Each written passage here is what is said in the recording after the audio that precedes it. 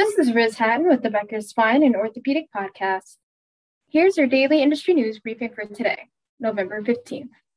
First, Memorial Healthcare System in Hollywood, Florida, partnered with Healthcare Outcomes Performance Company to support its musculoskeletal services. The partnership aims to enhance the quality of care, access, and patient experience at the hospital, HOPCO said in a November 14th news release. The company will support Memorial with evidence-based care protocols, data analytics, and infrastructure.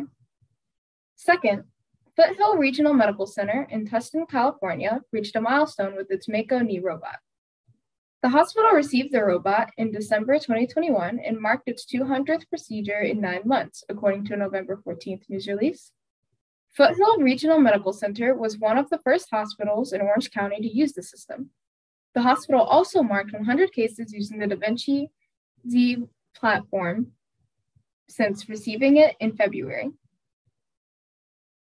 That robot is used for general surgery.